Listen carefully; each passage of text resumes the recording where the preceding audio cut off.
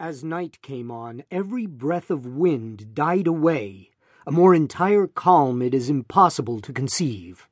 The flame of a candle burned upon the poop without the least perceptible motion, and a long hair held between the finger and the thumb hung without the possibility of detecting a vibration. However, as the captain said he could perceive no indication of danger, and as we were drifting in bodily to shore, he ordered the sails to be furled and the anchor let go. No watch was set, and the crew, consisting principally of Malays, stretched themselves deliberately upon the deck. I went below, not without a full presentiment of evil. Indeed, every appearance warranted me in apprehending a simoom. I told the captain my fears, but he paid no attention to what I said, and left me without deigning to give a reply.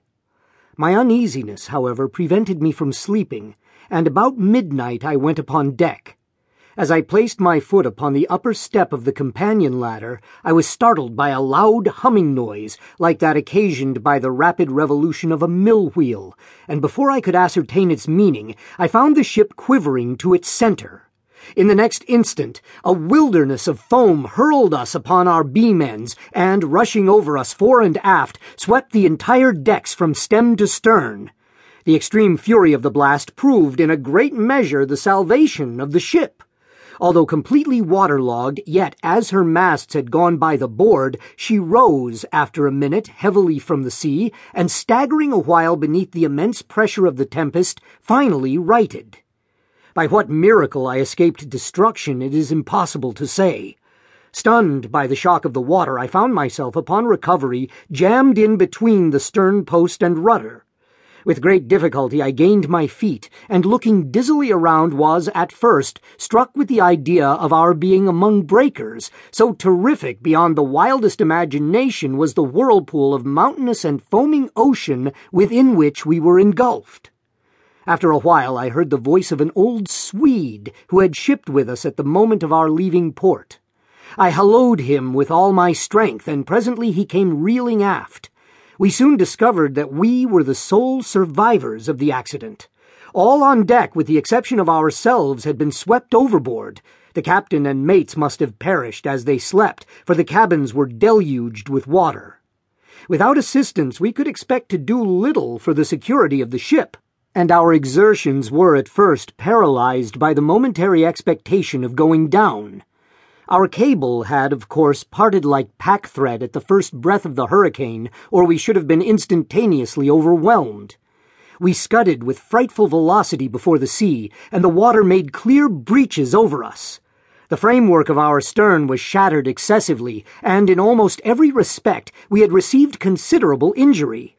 But to our extreme joy we found the pumps unchoked, and that we had made no great shifting of our ballast. The main fury of the blast had already blown over, and we apprehended little danger from the violence of the wind, but we looked forward to its total cessation with dismay, well believing that, in our shattered condition, we should inevitably perish in the tremendous swell which would ensue. But this very just apprehension seemed by no means likely to be soon verified.